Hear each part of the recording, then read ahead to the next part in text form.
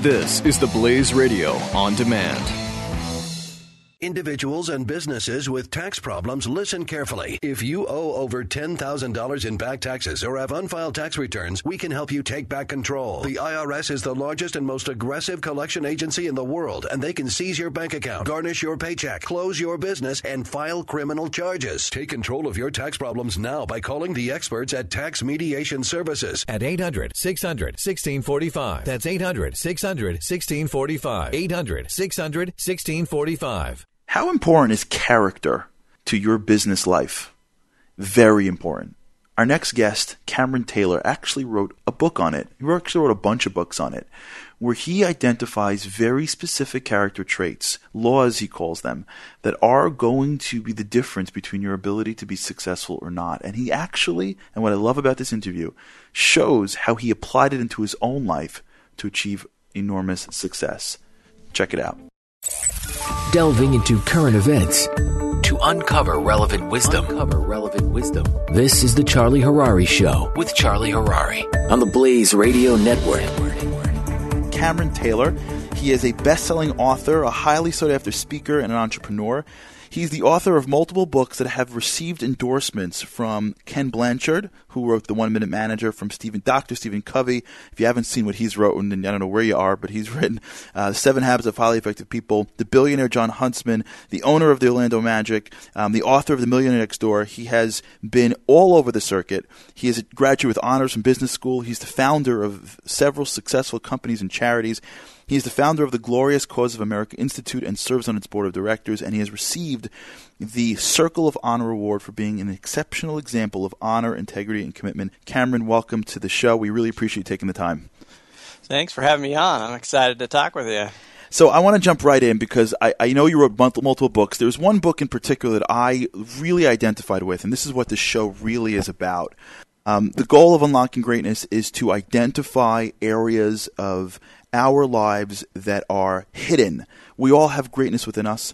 We just have to unlock it. It's there. We just, how do I get it? What do I do? How do I sort of take it from the vault and sort of open it up? And many times the way to get that answer is really to look at people that have done it before and to do it yourself. And this is exactly the subject of your book, 8 Attributes of Great Achievers. And I love the book. And I want to delve right into it because you have some great principles in it. Before I do, though, what was your, if I can ask, your motivation, if you will, for writing a book like that? Well, I think it goes along with what you're doing with your podcast here, is that unlocking greatness. And I love reading biographies. I love studying the lives of other individuals who I view as having developed various character attributes that I wanted to emulate myself. And so as I would read through these biographies, I would start to see a pattern of certain principles they followed, certain character attributes they developed. And that kind of involved into pulling some of those stories and attributes from the different mentors that I had through reading their biographies and putting them together into a book to hopefully then inspire others to live a life of excellence and to develop these attributes of greatness that these individuals that I featured in the book had done.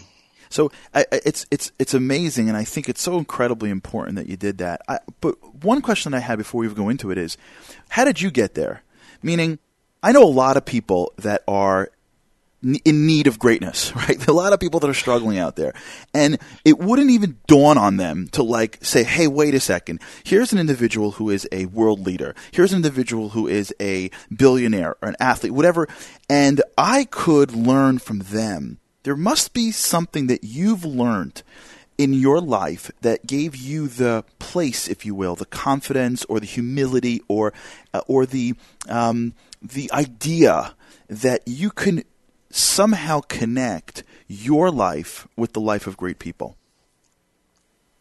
Well, I think that's one of the things I liked about reading about these great achievers, that oftentimes we see them late in their life after they've achieved this level of success. One of the stories that I love is the story of Gandhi. And a lot of times we see him receiving the praise, and we see that the accomplishment of freeing 500 million people from the rule of Great Britain. We see him being called the Mahatma, the great soul. But what we don't often see is that as a 16-year-old boy, he slept with the light on because he was afraid of the dark. Oh, wow. That he ran home from school every day because he didn't want to talk to anyone. So right when that bell rang, he would run home so he wouldn't have to talk to anyone. And you start to see he started what he called my experiment with truth. And as he did that, he started to transform his life as he said, okay, let me find those principles. I see that there's certain principles, things I've followed, and as I've come up with challenges, his kind of approach was to run from his challenge, and he'd just find himself with a new challenge in a different situation. And then he says, well, he started to realize that if I want to achieve success in my life, that hey, I need to change myself, not change my circumstances. And so it was exciting to see this boy who was scared of the dark and ran home from school transform himself into what was now called the Mahatma, the great soul, and see him then have impact on hundreds of millions of people. And that's the exciting thing when you read about all these people, whether it's Walt Disney or Sam Walton or Warren Buffett, George Washington, you see, as you wind back, I started to see, hey, they weren't that much different than me. We all have to start out at a point. It's like we all started out not knowing how to walk. And we had to learn how to crawl, and then we had to take those stops. We all had to fall down hundreds of times until we learned how to walk. And so seeing that gave me hope, because sometimes we see these people after decades of practicing these principles and decades of learning and growing, they say, man, I could never be like that. But you wind them back and it's like, scared of the dark and running home from school. Hey, I can relate with that. Right. If he can transform from that to where he went, then I started to see that it was just, and I started to see that there was these certain principles of truth. I said, okay, if I follow these principles, whether I'm old or young, regardless of my background, regardless of my past, I was like, if I follow these principles, they produce these certain results. And so I said, the only thing that stands between where I am and where I want to be is time and effort, learning these truths, applying these truths, and becoming like these great individuals. So that's a great point, and I think it's something that most of us don't get, and I think it's only getting worse in that maybe 10, 15, 20 years ago, there was a certain sense of you had time to develop. I think today, especially in the business world and the sensationalists of the media, every morning you're reading another story about some 22-year-old billionaire who was like, in his college dorm room last week, and now he's worth $40 million. And you're going, what just happened? Like, I'm 24. How come I'm not a billionaire? My life isn't figured out and it's perfect. And like everywhere we turn, right? Doesn't it seem like there is no more runway? Like at fourth grade, you got to be scoring top of the class. And I think in many ways, what you're saying and what you're preaching and what you're teaching is really almost like a return to normalcy of, there are occasional sort of miracles, but most of the time, the way human development really works is we're humans and we develop and we think and we fail and we run away from school if we don't want to talk to people. And even like I was reading in your book, the truth is I didn't even know the Gandhi story because like most people, I just know him when he made it to the scene called Gandhi, right? Like, it's like Bob Dylan once said, I think, it took me 10 years to become an overnight success, right? Like, that's right. And when you told that story that I really want to talk about what changed his legal career, right? He had been so nervous to speak in public, and then he figured out that the way you become a great in the legal profession is you unite. But the idea to sort of grapple through his own life until he gets his thing is really what is the human story, is it not? Absolutely. And the other quote is similar to the one by Bob Dylan there. Like Sam Walton's one of the individuals we feature in the book, and one of the quotes from him that I love, because again, after he became the richest man in the world and a multi-billionaire, that everyone's like, wow, look, they were calling him an overnight success. And in one of his interviews, that's what he said. He said, yes, like most overnight successes, it was 20 years in the making. Right. It's great. It's true.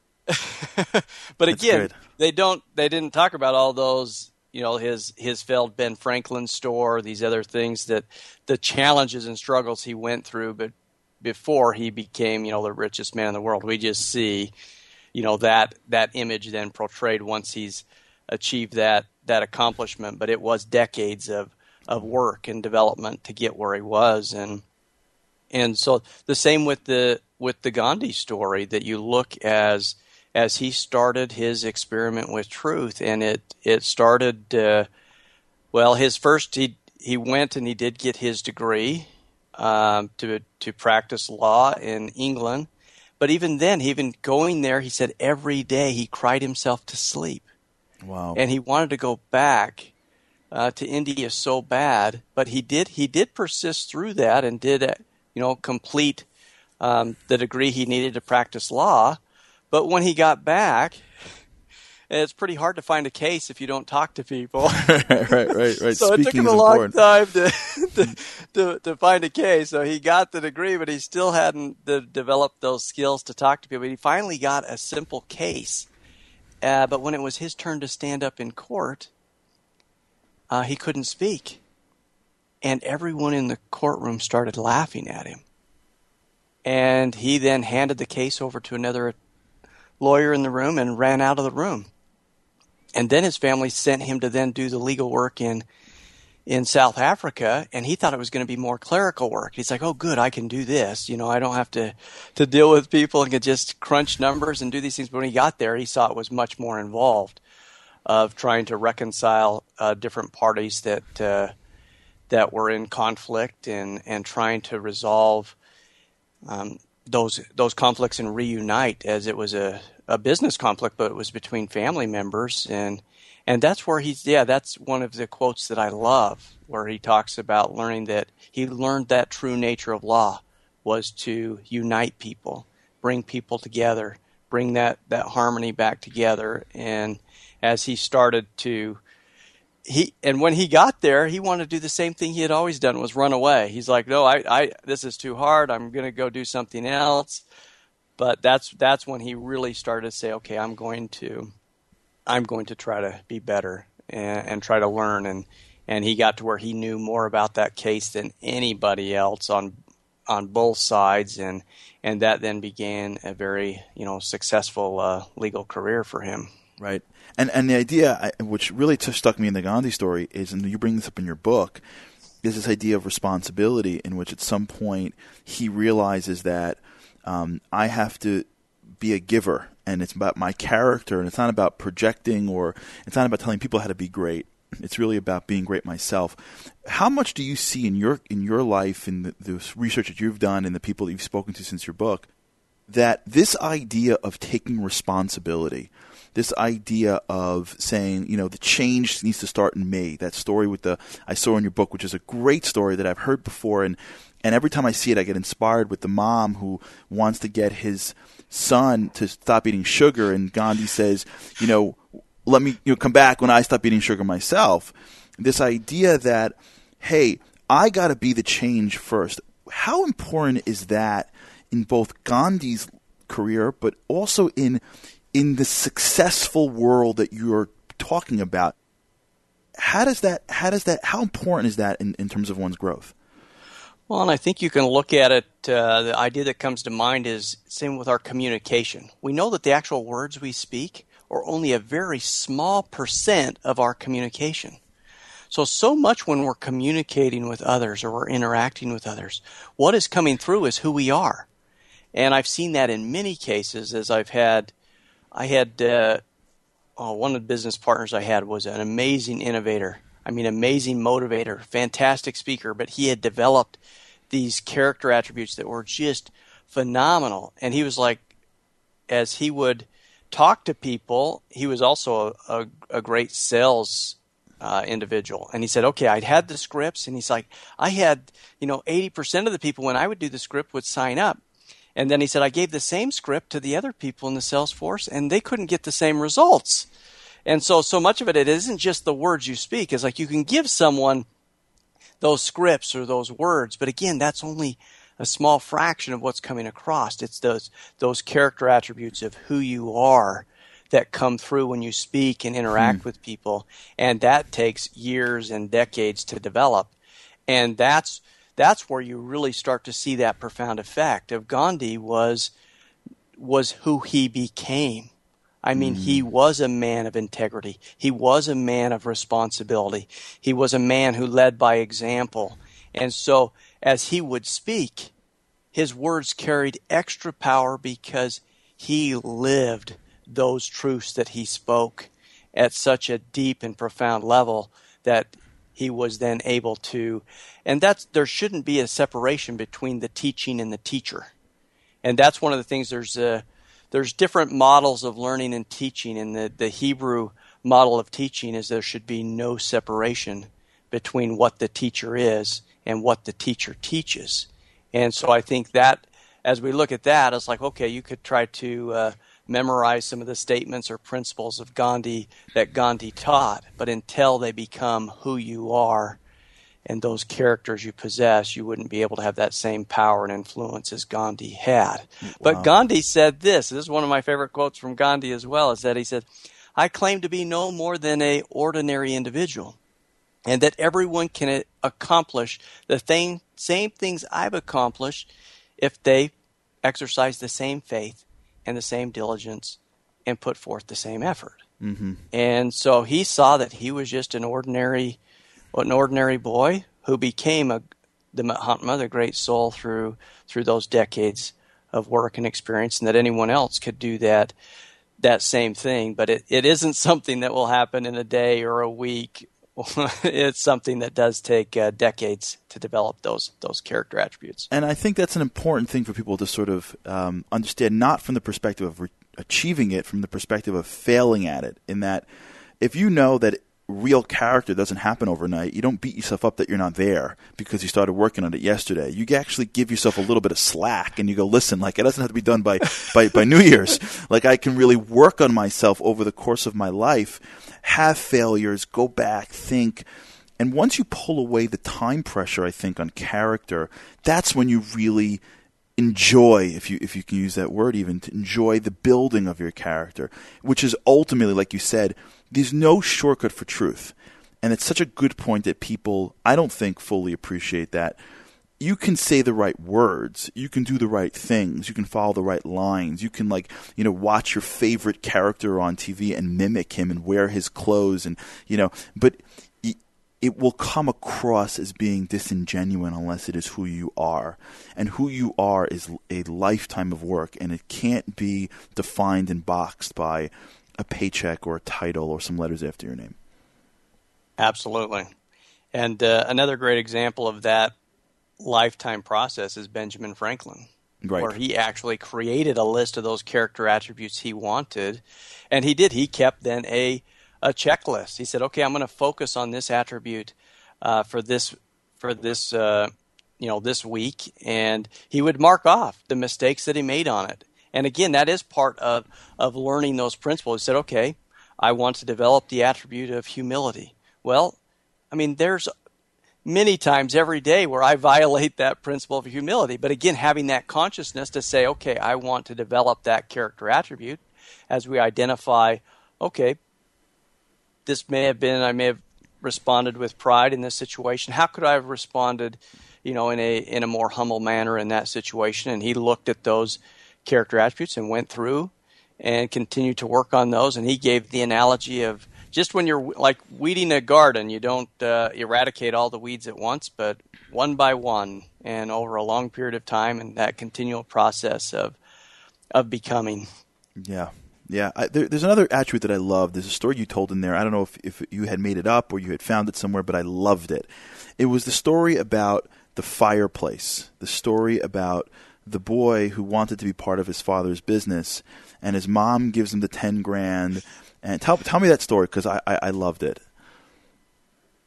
Well, the story goes there was a businessman who had done very successful with his business, and his son had come and asked when he could take over the business and when he was going to give him the business. And his dad said he wasn't going to give him anything, but if he would, come with $10,000, he would give him, he could buy a small percent of ownership in the company, and he would begin to mentor and train him. And so the boy went to his mom and told him of the discussion he had with his father about taking over his father's business and becoming a small owner in the company to learn and be trained, and he needed $10,000. And so she handed him the $10,000, and he went in to see his father, who was in his office reading. And And he gave him the $10,000. He says, here you go. This is the money for the ownership in the company. And his dad took the $10,000 and threw it in the fireplace.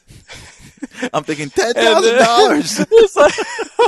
That was my first thought. That as well. He's like, what? He's like, my dad must be crazy. What is he doing? And he's looking at it, and and his dad says, well, come back when you've really earned the money. And so he goes and he tells his mom what his dad did, and she's like, whoa, could hardly believe it. And so he's like, you got to be more convincing. You can't just go in and hand him the money. So he went out and he ran around for a while, worked up a sweat, got his clothes a little dirty, waited a few weeks, and then he went into his dad again. He says, Dad, I got the $10,000 to buy some interest in the company.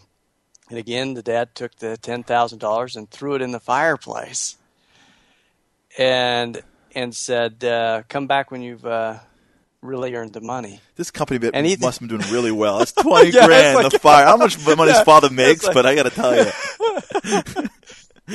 And he then said, the son's then asking, he's like, "Well, how do you know I didn't earn the money?" And his father responds, says, "It's easy to lose something when someone else's money, something you haven't earned." And he said, "Now come back when you've really earned the money." At this point, the son realized, okay, my dad is not, I'm going to have to really earn it. And he went out and he got all kinds of odd jobs. I mean, had to work very hard, putting in hundreds and hundreds of hours to earn that $10,000. And eventually he did come up after several months of work, had earned the $10,000 and came into his dad's office and again gave his dad the $10,000. And his dad again took the $10,000 and threw it in the fireplace. But this time, the son jumps into the fireplace and is pulling the money out of the fire. And his dad responds and says, "I see you really earned the money this time." Yeah. I love it. And yeah, I love that. I love that story, and it's such a truism about how easy it is for us to rely on someone else's kindness, and we don't fully appreciate just what that does to our character. And this is one of the things you speak about in your book that I think is so critical for people to get. Until you are willing to be independent of somebody else's largesse, you cannot become the person that you're meant to be. Yes, and that is, being dependent on someone else is a form of bondage. And so Right. as you can act independently, and a lot of people will think, that giving your child money or things that you're helping them. But all the research shows that the more money that you give to a child, the less money they produce in adulthood. And those who are given less produce more. And there's been study after study that shows that. And so it's helping them. So you don't want to give an individual money. You want to give them opportunity. You want to help them develop and learn how to work. I think that was one of the things I'm most grateful to my father for, was teaching me the principle of hard work and learning how hard it is to make, $8. I worked in a lumber mill for 6 months to earn money for the service mission that I served and to earn money for college, and made $7.90 an hour stacking lumber 8 hours a day with 3 10-minute breaks. And during those breaks, you had to eat and go to the bathroom, everything else. Then you were back, stacking lumber. But you learn, how hard it was to earn $7.90, for that hour of work. But it helped you to become that. If someone just had given me that money, you'd never develop that character attribute of work ethic, which now has served me well in all the different things I've been able to do. Yeah, the idea that I wonder, and I'd love your thoughts on this, I wonder what comes first. Is it the independence? I guess that's what you're saying, which is the independence is what leads to the work ethic, right? It's a work ethic isn't something that is imbued in us in a way. We deep down don't want to work. We have bodies. We want to be lazy. We want to just have things ordered for us. We want things to happen, immediately. I'll tell you a funny story. Now we're in the world. Back in the old days, we used to buy something, we used to go to stores. Remember the good old days? You had to go to an actual store. Yeah. Now you go to a screen. So my son, my 7-year-old son was like, I don't know, my wife made him a chart, like to get the kids to do anything, they won't listen to you. But if you make a chart, all of a sudden they start listening. If there's a check on some cardboard, on like some paper in your room, it becomes a reason to do things. So my wife finishes his chart and he gets his presents. He goes downstairs and my wife sits with him in front of Amazon.com and he gets to pick on his thing and he clicks his present. And then he gets up from the dining room table. He walks to the door. He opens the door and goes, "Where is it?" Where's the guy? What do you mean? We ordered it. And I don't know where the guy, as if a man magically appears and says, you need to go do something. No, the world just sort of at this point just hands it to you, the idea that we have to go out and fight and work. I remember growing up also, my dad owned the pizza store, and I'll never forget, there was a summer where all my buddies were sitting around in camp by the pool and my father's listen, you're becoming an adult, you're 17 years old, you're working in the store. And I'm like, what? And I spent a summer with my hands in the pizza oven and taking the orders of 8-year-old kids. And the idea that at some point in your life, you have to sort of draw out all the dependents that are holding you in I think it's this combination, and I love your thoughts, it's almost as if the freedom of independence is also the responsibility of independence. And without that, I don't know how you can develop a work ethic. Yeah, absolutely. That I think that they do go hand in hand, of that independence and the work ethic. And you kind of I think you're developing both at the same time. And so if someone is always given or handed things. If your dad, instead of having you work in the pizza shop, would have just given you free pizza and given you a monthly allowance to go play, I mean, your attitude towards money and work would have developed very differently than having to actually earn and work and just to help people develop that attribute of independence. For me, it was always I remember some of my brothers asking my parents for money. And to me, I was like, I couldn't even fathom that concept because I was like, if I'm asking them for money, there was always ties to it. It's right. Well, you can have the money if you do this or this or this. And I was like, I knew that being able to produce myself created that independence. And I valued independence so much that I knew, okay, I have to find a way to be able to produce and create on my own so I'm not dependent on someone else, deciding what they're going to give me or what I'm going to receive. It's okay, let me go work hard and earn it. And then I do have that independence to decide, how I want to use the money and how much I want to earn and what I want to do with my life without having to be under the dictates of other people. And we see that happen way too often in society to where people do become dependent on someone for their livelihood or for money in one regard or another, but then they also then become dependent on that person. And that's never a good situation for anyone to be in. It sounds to me, as I'm hearing you speak, especially in the first two principles that we hit, is that they both necessitate a certain sense of self-confidence. Meaning, at the end of the day, I'm not going to be independent if I don't deep down believe that I can do something, if I'm good enough. If I don't feel like I have what to offer, then I'm not going to have the confidence to go out on my own and, like you said, choose to not take it but to create it. And if I'm not feeling self-confident, I don't think I have the confidence that I'm going to give my character and people are not going to come back and take advantage of me. Do you feel that it is confidence, self-confidence, self-worth that is the underlying core to what you need to do before you get to these values? I think there is. That is, as I interview various people, mentor different individuals,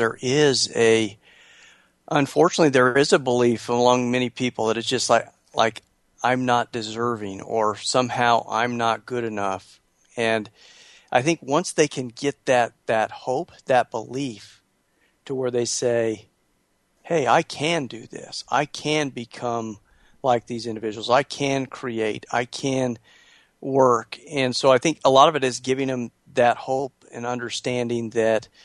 I remember I was teaching at a prison, and I remember one of the prisoners, as we're discussing different principles, I was trying to get them to get that vision of what they wanted their life to be like, and eventually, sometimes a discussion in a prison is kind of hard to create, So, but one of them finally, described the life that he wanted with a happy home life and a home and a career and just helping him see that. I said, well, why are you here in prison? He said, well, for drugs. I was like, well, will drugs take you towards that ideal life you described of a happy family and a beautiful home and a career, or away from it? And I'll never forget his response where he says, I can have both.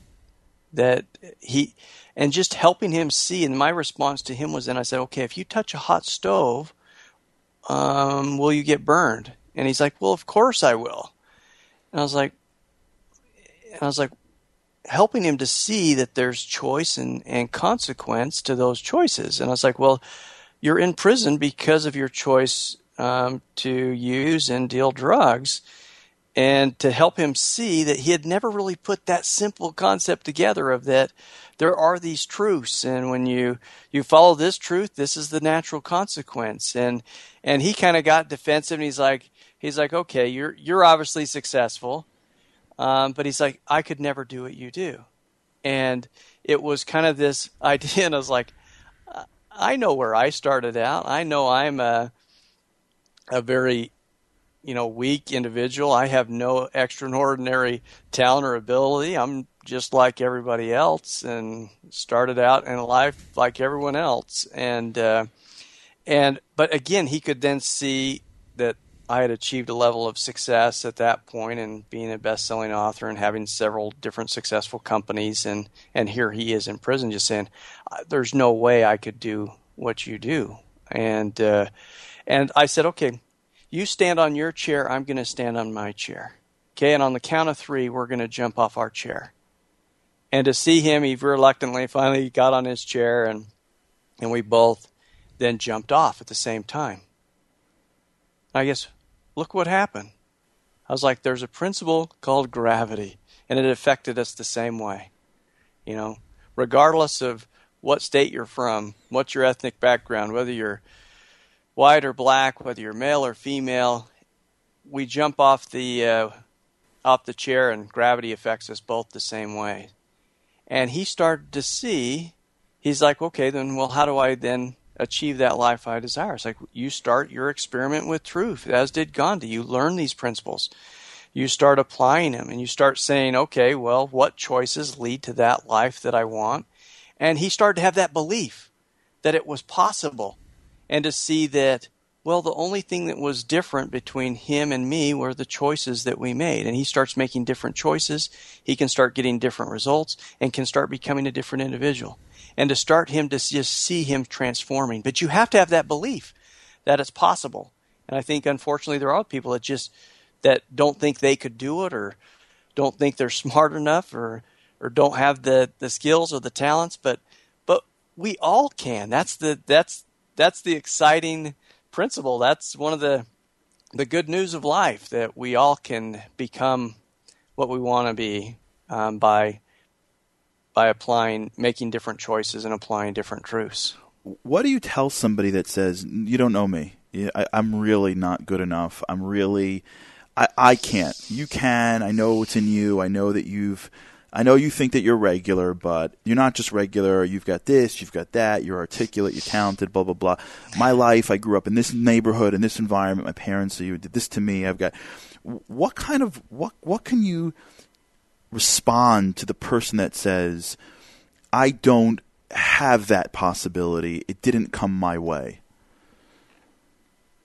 I think one of the things that I pray for as I'm meeting with different individuals, or even there when I'm going to speak at a prison, or speaking at a school, or speaking to a group of entrepreneurs, the different groups you go into, I say, help me see these people as God sees them, and to help them see themselves as God sees them.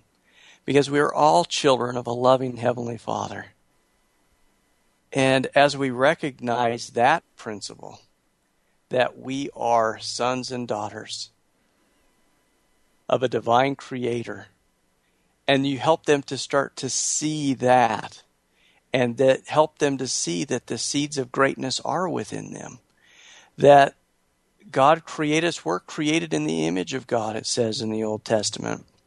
And so as they start to really understand who they are from that standpoint, and as I can try to see, I pray for eyes to see them as God sees them, and then to help them to start to see themselves in that way. And a lot of times that transformation, it's then helping them connect to that higher power, helping them feel of that love of their Heavenly Father. And then from that, they said, God created us all with talents, and we're also here for a mission. So as you start helping them see that there are things you can do to make this world a better place, there's lives that you can touch and bless in ways that no one else can. And as they start to see that, then that starts to give them that belief, because they start to see their divine potential, and not just from what the world's telling them or what experiences told them, because there are people that come from very hard situations. And I said, regardless of what your past has been, your future can be different. Mm-hmm. And again, you have to give them that hope and that belief, and they start to see, okay, I see that potential. And actually helping them see in these different individuals as they start hearing those stories. As I tell them the stories, I was just speaking at one of the universities that's just 15 minutes from where I live. And I was speaking to a group of the entrepreneur club there. And, I shared the story of my writing career starting out with an F paper, in school. And I started out, my first business failed. I couldn't get hired I went, after my first business failed, I went for 6 months without work. I still have my file. I have scores of rejection letters from different jobs I applied for. And again, I graduated with honors from business school, but I couldn't get a job. I now joke with people saying I said I had to start my own business. I was the only person who would hire me. So, but they started to see that, and they started to see, they said, and several of the students came out. They said, "You made this so relatable. I can relate to getting an F on a paper. I can relate to not, being rejected from this job." And they start to see, instead of seeing me now after decades of work and experience, they could see, hey, will you wind it back to when he was a college kid? Hey, he wasn't that much different than me. Right. And they're like, okay. It starts to give them that belief. Or you start seeing, you wind back on Gandhi or the Wright brothers or Benjamin Franklin. They say, hey, he wasn't that much different of a high school student or a college student or a beginning business person than you are. And that then gives them and they start to see, okay, if that person can go from there to where they are, then, and to help them see you can too. Right. But again,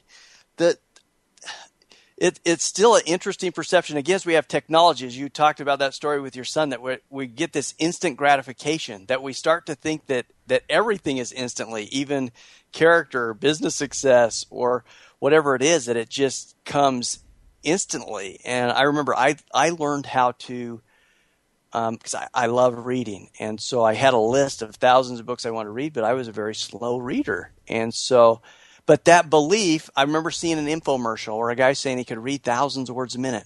But see, that belief, because when I saw it, I was like, well, as long as it's real, because not everything's real, so let me see if he really can do it. But if he can do it, then I had that belief that I could do it. I just had to learn those principles. Right.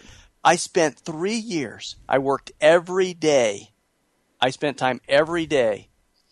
And after 3 years, I got to where I could read thousands of words a minute. Wow. And my senior year, I would have people that would come up to me, and they would be like, and they're like, "Wow, how did you do so well on that test? How are you doing this?" It's like, you wrote and published a book your senior year while you're still taking full credit load. You're also working.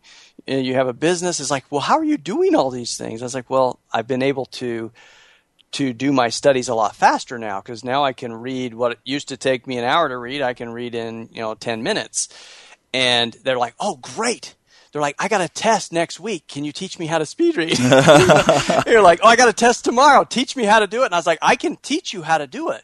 But it took me 3 years of work every day. And I said, you put in that time, you could learn to do that as well. But again, they have to have the belief. But it was always, they would see me at that point. And right. I remember at some of those points where they would hand me a textbook, an 800-page textbook, and I would read it from start to end.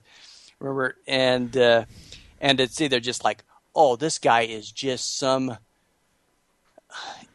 he's just brilliant. He's a genius. He was born that way. And I was like, I got a 13 on the ACT in reading my senior year in high school. Right. I had read very few books, and I was like, if I was just a natural genius, I was like, well, why was I in the bottom 10% that made the top 90% possible? You always see those percentiles. Well, I was one of those that made those top percentiles possible. And but helping them see that process and pattern, that again, it's not something you're going to learn in a week or in a month. Now, again, you could improve and double your reading speed in a few months and do that, but they start to see that. And then again, as they see, oh, well, he wasn't just this freak of nature and born intellect, but that it was developed. And they think, oh, okay, well, this guy, he seems like an ordinary guy, and so if he could do it, then maybe I can too. Right. And I think you're making the exact point, which is this is the underlying idea that people need to fully appreciate, which is if someone can do it, in all likelihood you can do it too, only if you deep down believe that where you are does not necessarily dictate where you're going, because you have a source of power that is within you that is beyond your circumstance. And I think the more people get this, the more people see what's possible in their lives. I know that time is getting a little tight. I want to ask you one more question, then I want to go to two sort of rapid-fire practical questions. Anyone who's ever seen a movie, you know that there's a certain sort of arc of a movie. There's a moment where the hero has to, deal with whatever he's dealing with as a catalyst. And, like, for example, yours was probably when you realized that you couldn't get a job. You came out with you graduated at business school, but like you said, and then, you stumble, but then you start to hit some successes, right? You get some wins, And then, now, life isn't a movie, but usually in someone's arc of their lives, there's a moment after your wins, where you hit a wall, where something goes wrong, where you thought it'd be like this and it's not. And a person has to then sort of find a character value that is within themselves that is the driving energy that gets them over that wall. Did you have that in your career? Did you have that moment after you were out there, after you got your books and your wins, where you hit a wall and it was new and it was different and you needed to find something inside to get you over that? What was the wall and what was the thing that you found, if at all? Well, the company that I started after, being unemployed for many months and being rejected from the Sears call center for a job for $6.50 an hour. And with that, started a new business. And again, in that first year of business, we really didn't make any money. But then in month 13th, we had great success, and then it continued to grow. That business grew to where we were doing from, $1 million a year to $1 million a month to $1 million in a day as we worked towards those goals. So over that five-year period, we went from our second year of business, we did that $1 million a year, and then we had grown it to where we were having $1 million days. Wow. And so it was like everything was going great. And the business was my experiment with truth. I was actually hired as a ghostwriter for an entrepreneur to write a book on how to become financially independent and to build businesses. And I was like, so I studied dozens and dozens of books. I was like, wow, man, I ought to apply these principles in my business. The idea was to take it from idea to $10 million a year in 5 years. Well, we superseded all those numbers over that 5-year period. But at that 5-year period, my business partner made some different life choices. And it got to the point where we parted ways, and they weren't paying my profit sharing, owed me millions of dollars, and I chose to walk away from the company and start writing full time. But that was, hearing he was my best friend, my mentor. I named my oldest son after this man.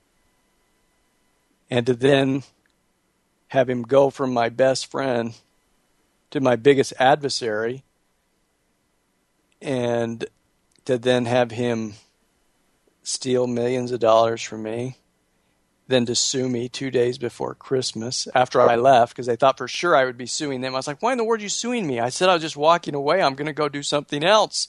And he's like, well, we thought for sure there's no way anyone's going to walk away from millions of dollars. And so we didn't want to be a defendant in a suit. We wanted to be the plaintiff. It gives us a better position. And I was like, I'm not dealing with any of this till the new year. I'm going to enjoy the holidays, and I'll go meet with my legal counsel at that point. But we were able to then resolve that fairly quickly, because I wasn't interested in being involved with litigation. I'd read too much about different people that had got pulled into litigation, and it took years off their life and destroyed their creativity. So what got me through that is because it was very challenging. I was like, will I ever, seeing some of those negative sides of business? I saw so many positive models of business, but to then it didn't have that fairy tale ending. We had the great story, but the ending was anything but fairy tale. But I guess the principle that kept coming to me was that, one, to forgive, and that even with all the negative things that they chose to do to me, they couldn't dictate how I would feel or respond to what they did to me, and that I could still choose to forgive and could still move on. But then also the principle of creation, and that I was like, well, let me go build and create other things. And that at the time I walked away from the company, we were doing about $100 million a year in sales, had 400 employees. But I was like, you're not following the true principles. This will not be sustainable, will not last.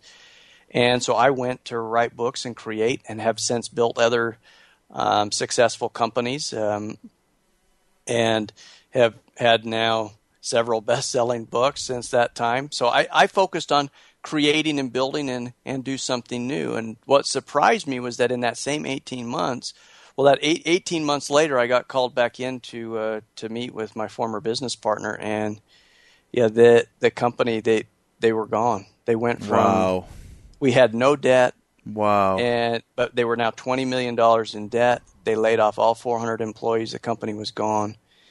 And it was just so sad to see that there's certain principles that apply to success. And so the way I respond to it, I was able to then go rebuild and create. I was like, well, you can take that from me. So that was very hard. That was like when you spend 5 years building something and to have it taken from you. Yeah, it's like the fire story, right? Throwing the money in the fire.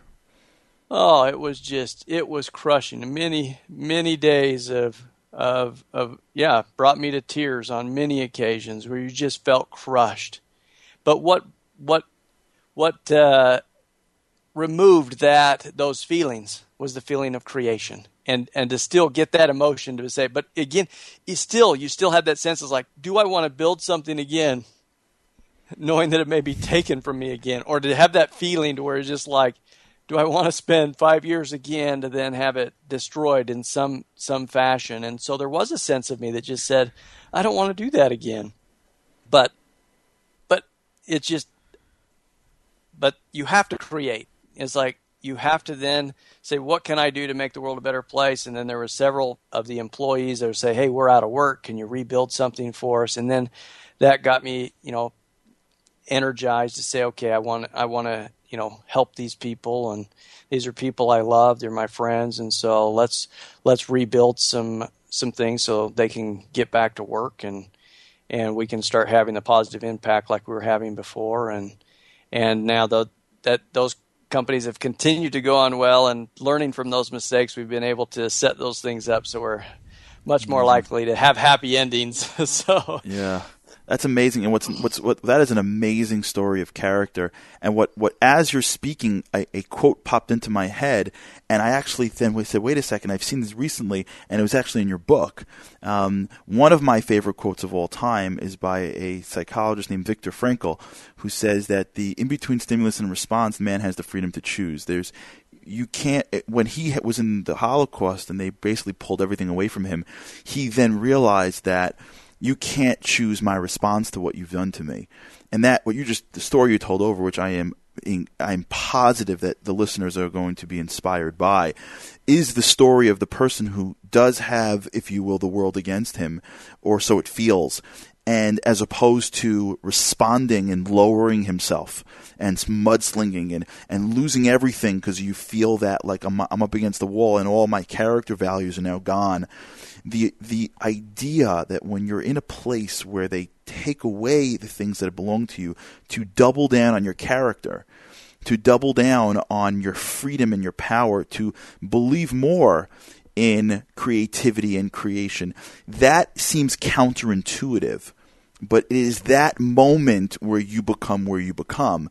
That's where your character comes out. It doesn't come out when life is when your best friend's handing you bonus checks. Big deal. You know what I'm saying? Like, wow, you're a good guy. Welcome to being a normal. But it's when they're sending you litigation letters 2 days before the holidays. You go, whoa, wait a second. I could curse, scream, yell, and sue you right back, or I could take a step back, find my core.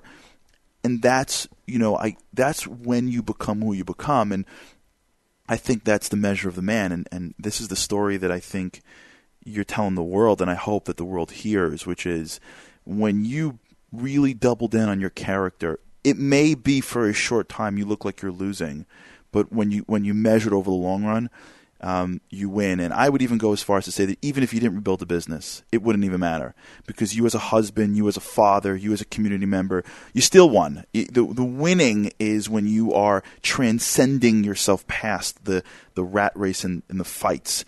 And like you said, and I know we're out of time, but like you said in your book even, I thought, which is great, which is creationism means I don't have to take from you to feel like I'm growing, and I appreciate you saying that, and I think that's exactly an important point for people to take home. Yes, that belief in creation and abundance, and so that was that was some hard choices, and a lot of people were thinking it was crazy not to countersue or try to focus on that. But I looked again. The business is only one aspect of my life. Again, my roles as a husband and father are more important than anything that I do. But so I try to have balance in those areas of family, of business, of philanthropy, and of ministry. And so so even when I started out in building the business and those things, I wanted to be able to succeed in all those areas. And in studying the lives of some different successful entrepreneurs, I saw some that made that their sole focus, and they became wildly successful as an entrepreneur, but they lost their families. And they'd say now they're like, I wish I could go back. I missed too many things of my children's childhood, or the strain of all the time spent at the office that resulted in a divorce. And the question then I started asking, I was like, well, could you do both? And they said, yes, I could have done both. It would have had that perspective and balance from the beginning. And so there's a lot of things that are much more important. And that was the hardest thing for my friend. It was like, although, he was making millions a month, to see him, he lost his family. And that was so hard to see. I mean, seeing the business go down, that was hard because it was something we had worked hard to create. It was like seeing, one of your children, being adopted and beaten, but which is very hard to see. But it was much harder to see him lose those things that have eternal value and eternal significance in his wife and his children. and to see those relationships fail, and that caused many nights of heartache and pain. Cameron, I got to say that I really appreciate you taking the time, and your pushing for a character-based success is a very welcome part of our economic environment and a very welcome part of our education. And I wish you only the best of luck, and I wish you only the greatest things. How do people find more of you? If I'm listening to this and I want to read the book, I want to get to you, what do I got to do to find you? Yeah, they can go to my website. It's CameronCTaylor.com. They can also go on to Amazon. They type in my name, Cameron C. Taylor. They'll see my books listed there on Amazon as well, the print books and the Kindle books, and then there's some resources on my personal website, my blogs there. Although I don't blog too often there, but it does have some excerpts from some of the different books and articles there on CameronCTaylor.com. They could also purchase my books and invite me to come speak to different groups through that website as well. Great. And also on our website at charlieharary.com, we're going to have all of the show notes from this show laid out in front of you. And on the bottom of those show notes, you'll have all of Cameron's stuff as well. So if you want to find it there, you can. Cameron, I thank you again, and I wish you only the best of luck in your amazingly wonderful endeavors. Well, I have really enjoyed meeting you and speaking with you. This is the first time we've got to connect and engage, and I can feel that you are a man that I relate well with, that I could tell from the minute I saw you and could speak to you, you are a man of character. You're a man who possesses many of these attributes that I speak of in the books. And so I'm very glad to have another friend of character. So thank you. Thank you. This is the Charlie Harary Show with Charlie Harary on the Blaze Radio Network.